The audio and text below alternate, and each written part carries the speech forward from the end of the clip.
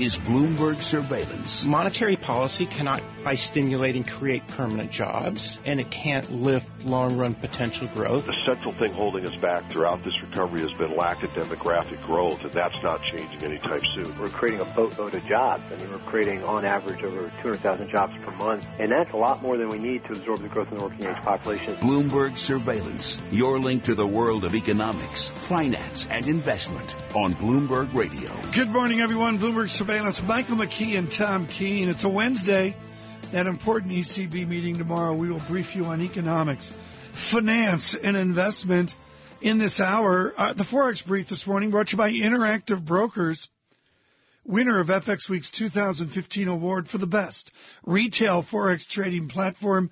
Visit IB at ibkr.com/Forex. Yen was stronger. Now it's a churn, 112.76. Euro 109.51, just a churn to the market. Sterling was a 142 earlier. Gives back a little. There it is, 142.00 on pound sterling, and dollar showing a little bit of strength, but a churn all in all to the foreign exchange market. Futures down, futures up, futures down, which means the only way to save us towards excitement is David Wilson, who joins us here on the equity market. Pfizer is doing something. I couldn't figure it out. They're buying back $5 billion of stock. Didn't they already announce that? Right, but this is a matter of actually doing it. It's one thing to announce it, and it's another thing to make it happen. And they're doing it through what's called an accelerated repurchase agreement with Goldman Sachs. The dollar amount's equivalent to about a 2.2% stake, and Pfizer shares are up 1.5% in early So trading. even with the pre-announcement, when they finally announce it, I mean, a legit blue-chip company, it moves the market. Well, it certainly is in early trading today. Then you have Valiant Pharmaceuticals, which is up 3.5%. The embattled drug maker added the vice chairman of Bill Ackman's Pershing Square Capital to its board, along with two other independent directors. Yeah, I mean, you can say that because Pershing Square is Valiant's third largest shareholder with a 6.3% stake. Chipotle Mexican Grill down 3%. The restaurant chain temporarily closed a store near Boston after 4 employees got sick. The shutdown in Billerica, Massachusetts, was the latest in a series of food safety issues that began in November. Darden Restaurants up 2.5%. The owner of Olive Garden and other chains reported preliminary earnings for the fiscal third quarter that beat analysts' average estimate in the Bloomberg survey. Some analyst calls of note. Ross Stores down 1.5%. The off-price retailer was lowered to neutral at Goldman Sachs and taken off a list of the firm's top picks. All this happening after Ross Stores rose 28% from a low set in November. 3 more, a hat trick. Frontier Communications down 4.5%. The phone company lowered to sell from neutral at Citigroup, and a couple of internet companies down after being cut to sell from neutral at UBS. Groupon is one of them, down 5%. The other is the consumer review website Yelp, which is down 5.5%. Do you use Yelp? I do, actually. Do you? Yeah. Mike, do you use Yelp? I do. I don't get it. Well, I've tried. Well, it's pretty simple. You just say, I want to find a place that sells a microphone. And you just put in microphones, and it'll tell you what the store is. I use it for restaurants. In other words, if I'm in a place and I don't know what's going on, you look up what's around and figure out, where do I want to eat? Review Yelp again. What did they do? Consumer review website. You can put it that way. Okay. And say down 5.5%. Down to 5.5%. David Wilson, thank you so much. He's a former chairman of the Securities and Exchange Commission. We'll get to that in a moment. Do Yelp, and you just type in Arthur Levitt, and you see that he's sitting right next to you. Yeah, you can. But this time of year, he's getting ready to go bass fishing out in New York Harbor. Right. It's 75 degrees today. It's 75 degrees tomorrow. The water temperature is 42.6 degrees in New York Harbor. You can't, just because it's warm out, you don't go bass fishing. They're not biting yet, right? No, that's right. They're rather deep. We're not many weeks away, though. But this kind of weather, the bass will be coming around the Verrazzano. Did you buy a new boat this year? Is No, there did you buy no. something 5 feet longer? No. Same boat. Same small boat called Full Disclosure. What we love, that's great. Well, full disclosure, Arthur Levitt brought along a fabulous note today of a letter from the second chairman of the SEC just before your tenure, 1936, from Mr. Landis. Described this original letter that he wrote 2 years after the advent. He was writing to the head of one of the brokerage associations, in response to a letter that he got from them, telling them all the things the SEC was going to do, all the issues they were going to pursue, disclosure issues, market issues, setting up an organization to represent the markets. And it was fascinating because almost every one of those issues are still with us today. They talked about qualified brokers, the segregation of securities, registration, prospectuses. Quote, beating the gun? What is beating the gun? Beating the gun means trading, front running. It means front running. Yeah, that's great. I haven't heard beating the gun. Did you ever see them use a gun on the floor of the American New York Stock Exchange? I never heard of it before, but isn't that wonderful? I think we should start talking once more about beating the gun. The idea here, and it does fold into our politics, is beating the system. And the reason these organized markets exist is so people know they get a fair trade. Does the little guy get a fair trade? I've had so many people in the last couple of weeks, Arthur, ask me about the hedge funds and the people moving the markets, oil or whatever, iron ore. It's tough. The little guy really should be using low expense ratio mutual funds. The little guy doesn't have access to the kind of information that the institutions do, and the little guy knows that. Nevertheless, the little guy trades at a fraction of the cost that his great-grandfather traded at, and I think the little guy is more fairly represented than ever before. But the message of the past, of the Landis observations, is that these are never-ending problems. The issue of transparency, the issue of disclosure, is just as relevant today as it was when Landis wrote that letter. It's a wonderful piece of memorabilia. Mr. Landis may not be surprised by the length of time it's taking the agency to complete market stability rules. SEC Chair Mary Jo White now says won't get done by the time she steps down next January. Should we be surprised, or is this just what you expect in the I'm not at all surprised. I think that she's been unfairly criticized for not having accomplished more of her mandated agenda, but what Congress did was dump everything on the commission and didn't fund the commission to do everything. I think that Mary Jo has done a heroic job, has established an environment of dignity, responsibility, and care for the investor that I think is awfully important, and she's fought back an alien Congress, particularly the Financial Services so-called Oversight Committee, and I think she's been a wonderful chair. The shock and awe, which I had, and I consider myself an amateur in this, of Mr. Sanders doing better than good in Michigan. Is this about, with your decades of service to the Democratic Party and your father's heritage, I might point out as well, is this about Mr. Sanders better than good, or is Mrs. Clinton losing the pixie dust of mainstream Democrats? In an interesting way, the Sanders phenomena is a parallel of the Trump phenomena. The American voter doesn't want business as usual. If that means Trump, so be it. If it means Sanders, we'll go with it. We don't want same old, same old, same old. Can Mrs. Clinton adapt to that? In a sense, but it's something she will have to live with in a campaign against the ultimate anti-establishment figure. Won't be easy. It isn't a lock. Arthur Levitt, thank you so much. Arthur Levitt is the former chairman of the Securities and Exchange Commission, and we look forward. And when do the bass start? The bass will start probably the first week in April. There we are, first week of April. Look forward to the surveillance. Boat big enough fish for report. Tom and I to get on there with you and broadcast live. No, we do it. It's a tradition. We do an hour. Arthur Levitt and Gad about Gaddis. We get them together and get it done. The fish report. April. We could sell first that. Week. The Bloomberg Fish Report, brought to you by. Yeah. And you can do it. You can do the fish report.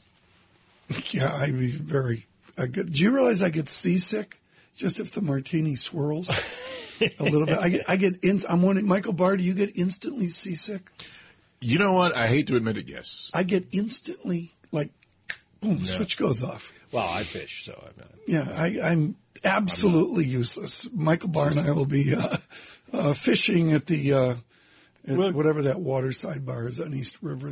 We get back to the dock, and right you will have the martinis ready for us. We will be there. Futures up 9, Dow futures up 78, 10-year yield 1.88%.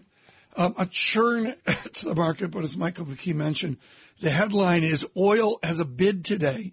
37.29 West Texas Intermediate up a good 80 cents. Brent $40.50 a barrel up 83 cents this morning. Time now to check in with Michael Barr for the latest news headlines. Mike, Tom, thank you very much. Hillary Clinton and Bernie Sanders will hold their 8th debate tonight in Florida. Last night, Clinton won the Mississippi Democratic primary, but Sanders scored a narrow upset win in Michigan. Clinton has more than half of the delegates she needs to win the Democratic presidential nomination.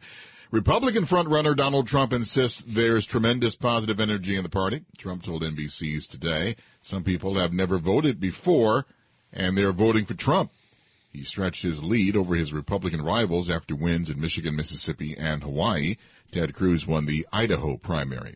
2 people have drowned in Oklahoma and Texas as a large storm system moves over sections of the South today. A flash flood warning is in effect for parts of eastern Texas, southern Arkansas, and northern Louisiana. Global news 24 hours a day, powered by our 2,400 journalists in more than 150 news bureaus from around the world. I'm Michael Barr. Mike, Tom? Michael, thanks so much. Again, tomorrow, our exclusive coverage, the ECB, with the headlines from the Bloomberg Professional Service. We'll have that for you with the important press conference at 8:30. It's Bloomberg Surveillance. Market Driver is brought to you by your Mercedes-Benz Tri-State dealer. No matter what the weather, Mercedes-Benz 4MATIC all-wheel drive brings peace of mind and driving confidence. Visit your Mercedes-Benz Tri-State dealer for a test drive today.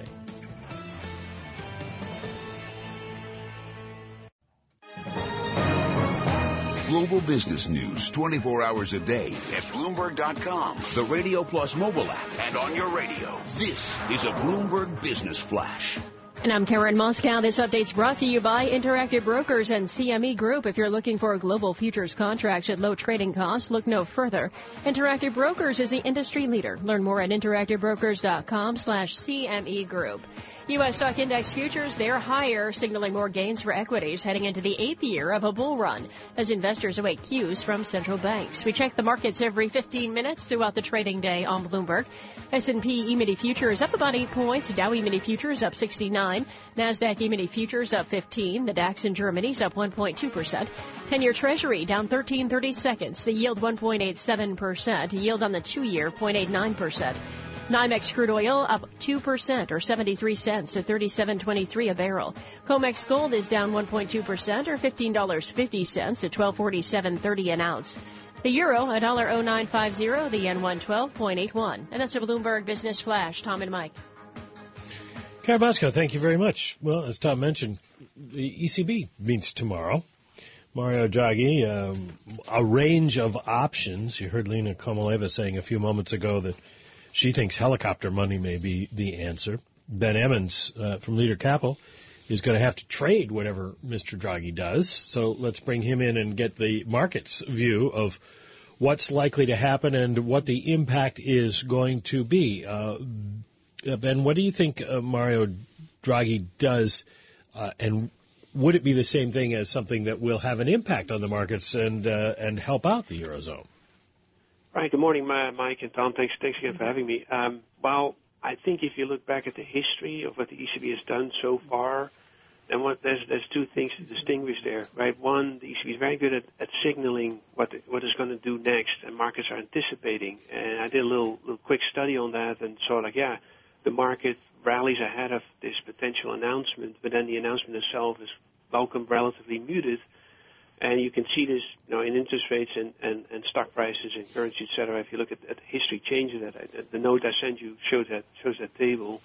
So I think tomorrow you have again this sort of response where largely market expectations are set at that QE will expand and that they will introduce a negative deposit rate, and then they will look at the details of maybe there's tweaks here and there. that may lead to a surprise. But I think the background here is, Mike, is that Draghi has to always get some form of compromise among his ECB members for this next policy action. And that means that he is really good at signaling, a potential new action coming. And then as the market responds to that, he can then create this sort of environment, say, hey, look, it works, so therefore let's create this, have a compromise about what we're going to do.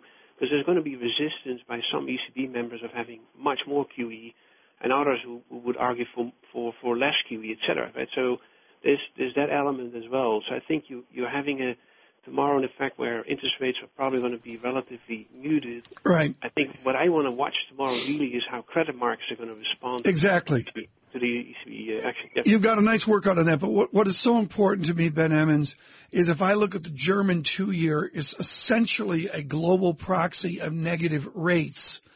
It's a vector, and it's basically in one direction. Do you just presume with whatever the strategy is, whatever the orthodox, unorthodox soup that they do, that the German 2-year will drive to a new negative yield below negative 0.60%? Yeah, I would agree with you, Tom. That's right, because one, that's driven by that deposit rate, and then future expectations of more cuts in the deposit rate. That's in that 2-year yield, and indeed you could have a more extreme level of this 2-year yield. Because if you look at the history so far of what actually has had a major impact from the ECB's programs has been on that 2-year yield in Germany. Right? That one has gone down really dramatically, whereas the euro has been changed. Right? That's the proxy, the German 2-year yield. To review, folks, it's been negative. Let me go back and give you roughly the date where it flipped negative. It flipped negative, about almost positive. Call it November of 2014 within a quick look. What does Mr. Draghi want the German 2-year to do? Or does he not care? Because that's what I'm hearing in a lot of interviews. I think he cares more about the broader impact of that program. If I read back his speech from April 2014 that he had in Amsterdam, where he laid out the framework, he basically laid out 3 points. He said we're going to use forward guidance, then we're going to use credit easing with LTROs, and then we're going to use a broad-based asset purchase program to get our inflation more stable near 2%. That's kind of his framework thinking. Now, he's addressed all three components. So I think he's not so concerned about this really extreme negative yield in the 2-year German government bond, rather that this impact of his program along those 3 lines that he laid out in that speech. I think, though, that he is concerned probably, and other ECB members too, about the constraints the banking system is again facing, especially what we went through in January. So I would think that they would, can always add more liquidity to the system, but moreover, if they want to look more specifically at the aspect of what happened in January, we want to address that because they could derail the other aspects of our program, right? So, yeah, he will care about that negative rate, but he really cares about it in a broader context. If that negative rate leads to 2% inflation and broad-based lending, then it's fine by him, and that's ultimately still their objective. Right? But there aren't any signs that's happening right now. True, and I think that's indeed what they would try. What I think they will try to address is that they have seen, we had some success with a weaker currency and lower rates, but we haven't had much success with credit extension for that matter. For example, when they introduced what they call targeted LTROs, which is an LTRO program where banks can refinance collateral that's lent to non-financial corporations, that they may look to expand that because that facility is only $18 billion outstanding, is very small, and never had any kind of success. They may look at alternatives to this too, that credit spreads are still relatively wide in Europe, including bank spreads, that they may make tweaks there. They can purchase corporate bonds, they can buy financial debt, they could do that, or signal thereof, right? And I think, again, Draghi is really good about that, about signaling something like that coming down the pike to generate the effect and then get the compromise to actually implement a program like that. So I think all those things are in the works. I'm actually, for tomorrow, indeed, really focused on how credit markets will respond to Draghi as he announces this new program, because the QE program, I think, is largely priced. Okay. Ben Emons, thank you so much, Leader Capital. As we brief you towards tomorrow and the Draghi press conference, we'll have all the details in the 8 o'clock hour. Tomorrow, futures up 7. From New York, Bloomberg Surveillance. Counting you down to the opening bell, brought to you by the Jeep Grand Cherokee, the most awarded SUV ever. The Grand Cherokee continues to raise the bar with its luxurious interior and legendary 4x4 capability. Drive one at your local Jeep dealer today.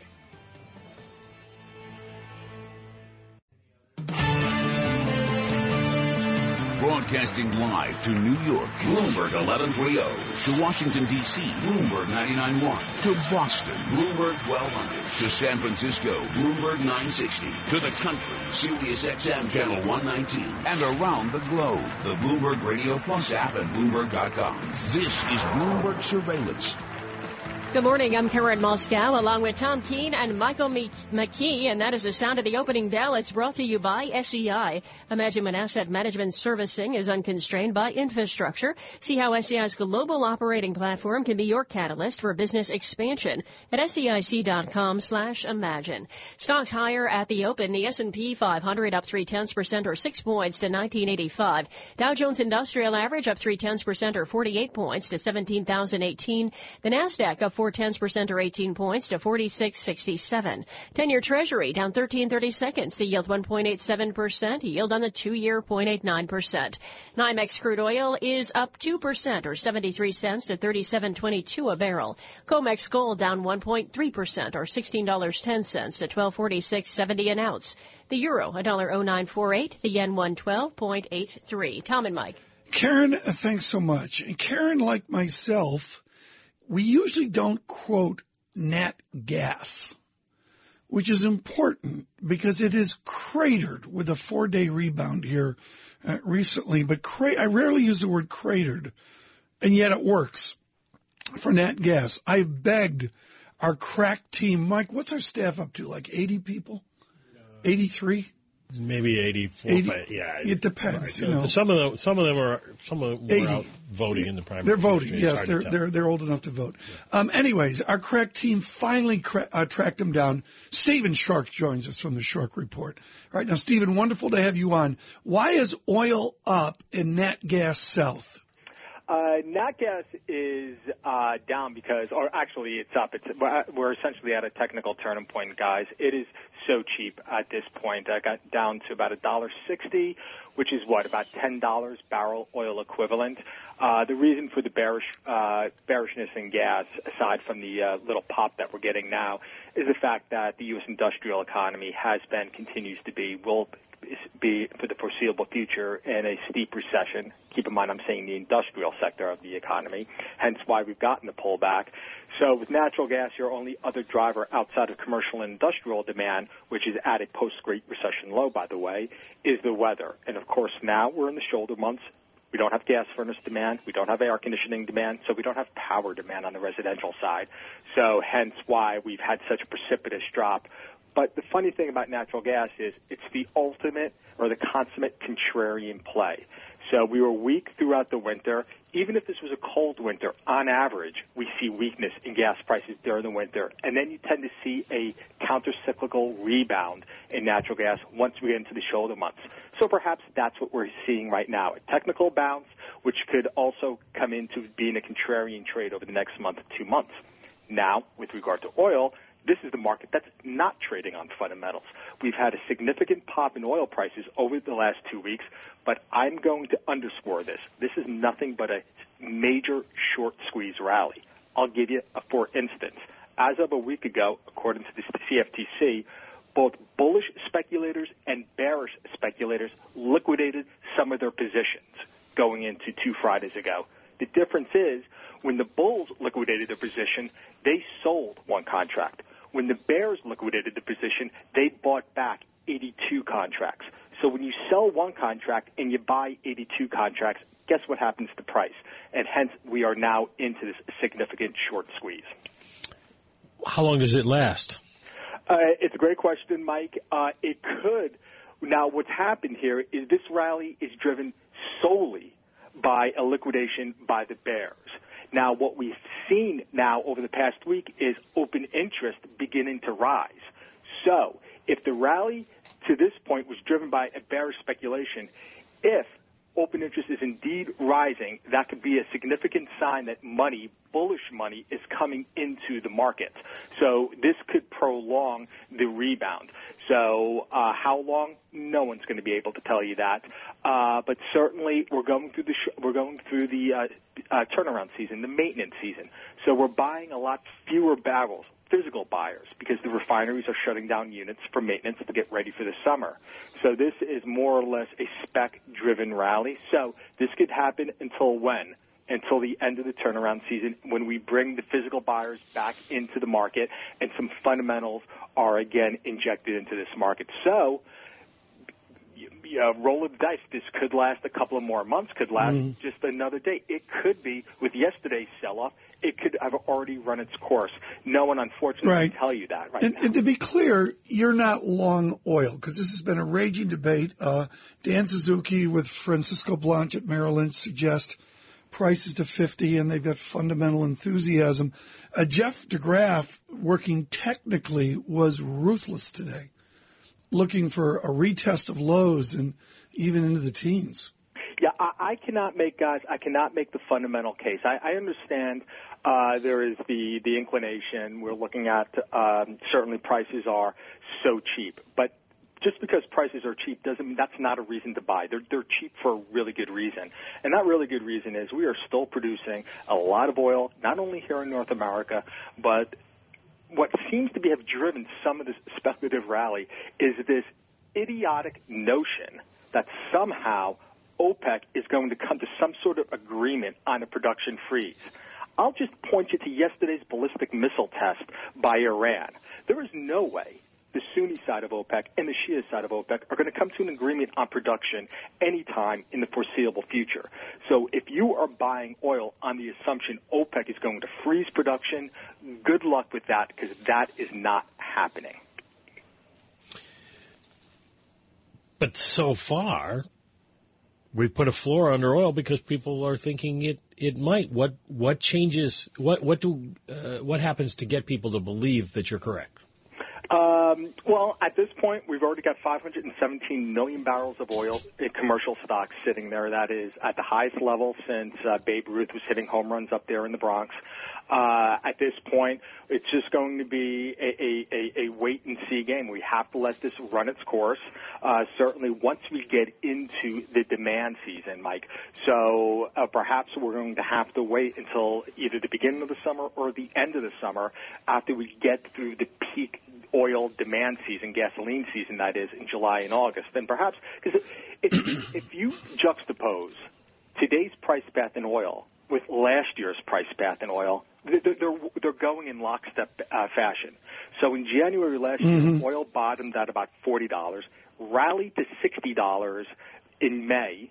Then we went into the summer demand season, and by the end of the summer demand season, oil was at $40 a barrel. And then, of course, at the beginning of this year, it dropped down to basically $25 a barrel. So I could see that happening again. So this rally certainly could continue into the summer, but certainly I'm not expecting a significant pullback in production, enough to compensate for soft demand, and hence why I wouldn't be surprised if this current lockstep again follows last year's path. Very, very, very quickly here. When we say we're up to our eyeballs in oil, are we up to our eyeballs in natural gas? Absolutely, and that's the bigger issue here because production is showing no signs of any sort of significant cutback. So again, as I said, your only two drivers for natural gas essentially are commercial and industrial demand, which is in recession, and then the weather. Now the difference is here that with natural gas, all it is going to take to get natural gas back to $3 a decatherm from where it is today at about $1.70 a decatherm, all it's going to take, guys, is a really, really hot summer. So if you get a sweltering summer in Boston, it's got to be in the northern latitudes also because it's always hot in the south.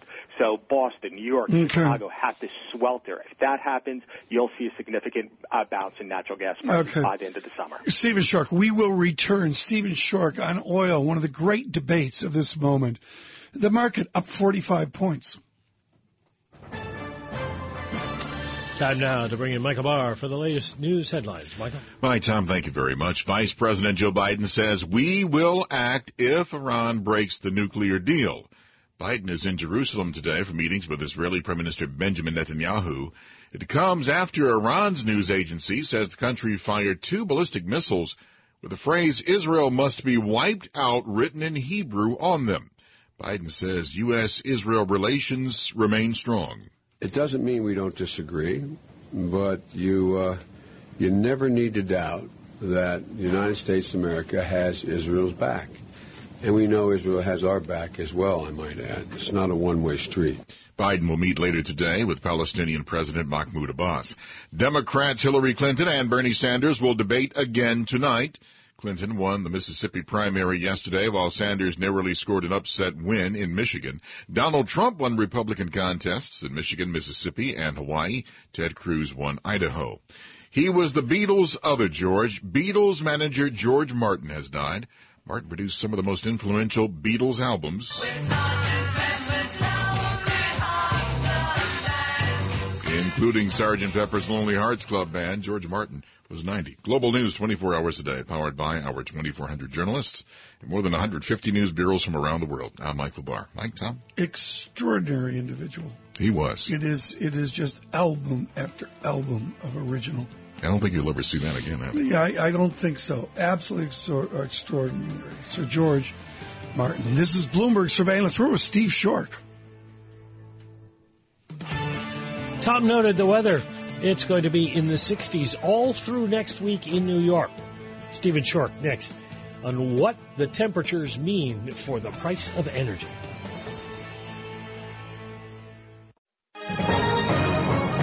Global business news 24 hours a day at Bloomberg.com, the Radio Plus mobile app, and on your radio. This is a Bloomberg Business Flash.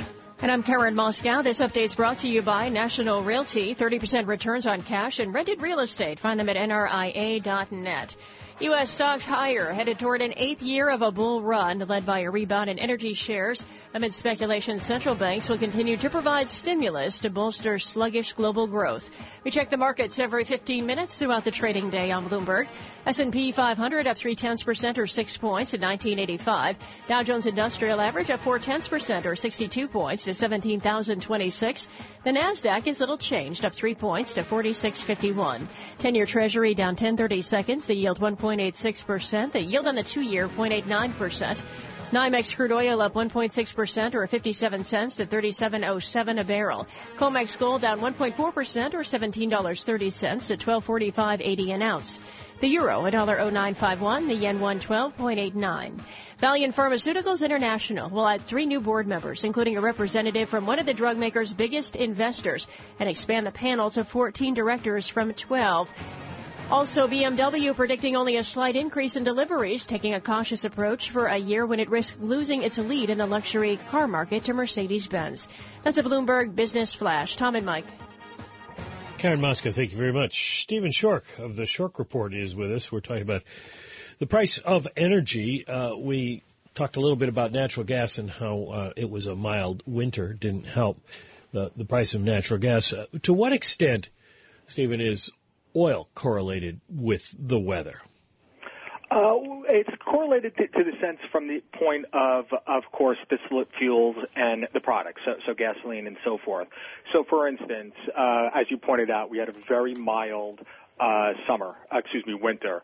So that meant in the northern latitudes, you didn't have snow, you didn't have ice, so you didn't have the normal weather demand destruction. So, again, the weather is going to play a difference, certainly in the winter, depending on the road conditions. So the road conditions, for the most part, were very favorable to strong gasoline demand, and indeed, this is exactly what we saw. And so that's also going to impact at this point right now in the Midwest, because we're starting to enter the planting season. So you're going to see an outsized gain in demand for distillate fuels. So certainly if we get a rainy spring or a rainy fall, so forth, and it kind of delays the planting or the harvesting, if you're in the fall, that is, that's certainly going to impact your demand patterns. And then, of course, we get into the summer. So from an oil standpoint, it all depends. certainly at points of the year. At some points, distillate fuels are going to lead the market, which is what we're going to start to see in the Midwest. And at other points, gasoline is going to drive the market, typically around the holiday season, of course, and then once we get into the vacation season in the summer. Well, there you go. Vacation season is coming up. What's the price of gasoline going to be for people who are going to get in the cars? Oh, we got spring break coming up here. Are people going to be obviously prices are low, but where do they go as the driving season picks up? Well, historically, they're going to increase, and it's going to be a factor of two variables here. Of course, one is the increased demand, more cars on the road, and so the constraints that's going to be putting on manufacturing gasoline and getting gasoline to where it needs to be, of course, at your local pump. But also it's going to be the factor of the summer-grade gasoline. So right now, we blend for gasoline, or in the winter you're going to blend for gasoline that has a different vapor pressure. But once we get into the summer, you're going to have to you'll lower your vapor pressure for environmental reasons. So, of course, to blend for lower vapor pressure, when the 20 or so petrochemicals that go into making a gallon of gasoline, it's much harder. So you'll probably get like a 30, 40 cent increase at the pump. But given where prices are right now, it's still extremely favorable once we get into the summer. Stephen Schork is known for hyper-detailed reports. We protect the copyright of all our guests. We're not going to send you the Schork report. Contact Stephen Schork. Stephen, in the back of your report, you have a fabulous 8 paragraphs, which is titled, "This is a Tragedy." You rip apart the jobs report, and the arch thing that Mike McKee and I hear from our listeners, and maybe what Mr. Trump hears from his listeners, or Mr. Sanders hears from his listeners, which is the quality of job formation. Yeah. You are stunned at the gift of low energy, and we're not creating the jobs we need to create. Discuss. Absolutely. And when natural gas was at $3, natural gas prices crashed. Someone in a discussion I was given down in Houston asked, well, isn't this the catalyst for a manufacturing renaissance in this country? And I absolutely agreed. And this was a question from a man from a very large steel company. So certainly the comparative advantage that we have over the world with our energy costs and the fact that we are not creating jobs. Guys, by 2018, on the current trend since the Great Recession, there are going to be more people, waiters and bartenders, than there are working in factories and mills in this country. And if we look back at the job creation since the Great Recession, or I should say this last week's jobs report, it was heralded, it was great because we had so many jobs, 230,000 added into the private sector. Guys, more than half of those jobs were on industries that pay $500, $550 a week. That is minimum wage jobs that we are creating. And that's certainly not any sort of engine of growth. And hence why you're getting the bizarre results that we're seeing in the election when Donald Trump and Bernie Sanders are getting so much positive consideration. There are obviously a lot of people out there that are concerned. So that is the tragedy. What's going to happen when oil and energy prices either move higher or the rest of the world catches up to these low prices and we lose that advantage? If we can't make hay now when the sun is shining, what happens when the clouds appear? And that is indeed a very scary thought for me. I look, Steve, at the job dynamics, and folks, I can't convey the amount of mail we get when the job optimists, I'm going to call them, show up. Part of this is incentivizing investment. If we incentivized energy investment, would it mean a thing? To me, it wouldn't. I mean, the industry's basically in chaos until they sort the new price out, aren't they? Oh, yeah, I know, absolutely. So, they're not going to help. But what's going to happen now? Now, from a job standpoint, those jobs aren't coming back. We've lost 150,000 jobs, if not more, in the energy sector, and these are jobs that pay $1,400, $1,500, $1,600 a week. I mean, these are the best paying jobs out there. So, unfortunately, those jobs will come back, but not nearly to the degree that we've lost it. But in the end, what we're seeing now is this retrenchment, forced retrenchment on the U.S. energy industry. And this is something that I can't imagine that OPEC did not see this happening. This industry, the North American industry, is going to come out of this depression in their sphere of the world, and they're going to come out of this that much stronger. They're going to come out with, once we get through the M&A activity, once we let these debt-laden E&Ps, that is, if the banks ever let them crash, those assets are going to be had for cents on the dollar. The productivity, the efficiency gains are going to be that much greater. The margins are going to be that much fatter, and hence why I'm doubtful that we'll ever see $70 oil at which was the breaking point of the bear market. I doubt we'll ever get there at any point in the foreseeable future, because this industry is going to be that much better. And guys, let's not forget the other reason why OPEC especially wants low oil prices. The price inelasticity of demand for gasoline is falling because I'm calling it the Elon Musk effect. You have substitutes into this market.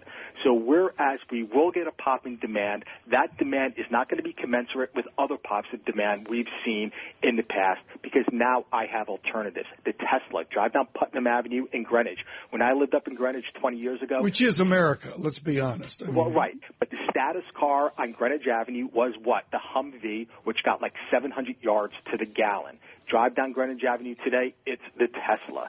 So inside of one generation, we've completely turned the demand economics on its head, and the genie's out of the bottle. So we're not going back. And wait until you see the impact of driverless technology on inelasticities. So OPEC is aware of this. They're fighting a losing battle. They're just trying to prolong it a little bit more. 1 minute for our Canadian listeners. Give us an update on how Canada is faring with $40 Brent crude. It's brutal, as bad as it is in the U.S. oil patch, everywhere from North Dakota down through Houston. You go out through Canada, and Canada, their biggest problem is they're at the end of the pipe. So the complete dynamics, what's happened in natural gas has decimated the Canadian natural gas market, because you've got so much gas being produced in my home state here in Pennsylvania and right across the border in eastern Ohio with the Utica Shale that we've completely changed the epicenter of the Canadian natural gas market, because we're exporting, and those exports are going to grow into Ontario. So we've completely displaced the Western Canadian market at this point. So this is something that Canada is dealing with right now, considering that the largest trading part in the United States doesn't need one of their key exports now, or not to that normal degree. Steve, we got to see you again when you're in New York. Great briefing. Stephen Schork, the Schork Report of Pennsylvania. Just fabulous. And his research there on the February jobs report about, great jobs report with revisions, a terrific jobs report, but the income makeup is gives one pause, Mike. Yeah, it's interesting. He wades into that debate. Yeah, he took a real right turn there. We like that within all of our guests. John Writing, thank you. Stephen Schork, thank you. Tomorrow, Mario Draghi will be our guest in the 8:30 hour. This is Bloomberg Surveillance.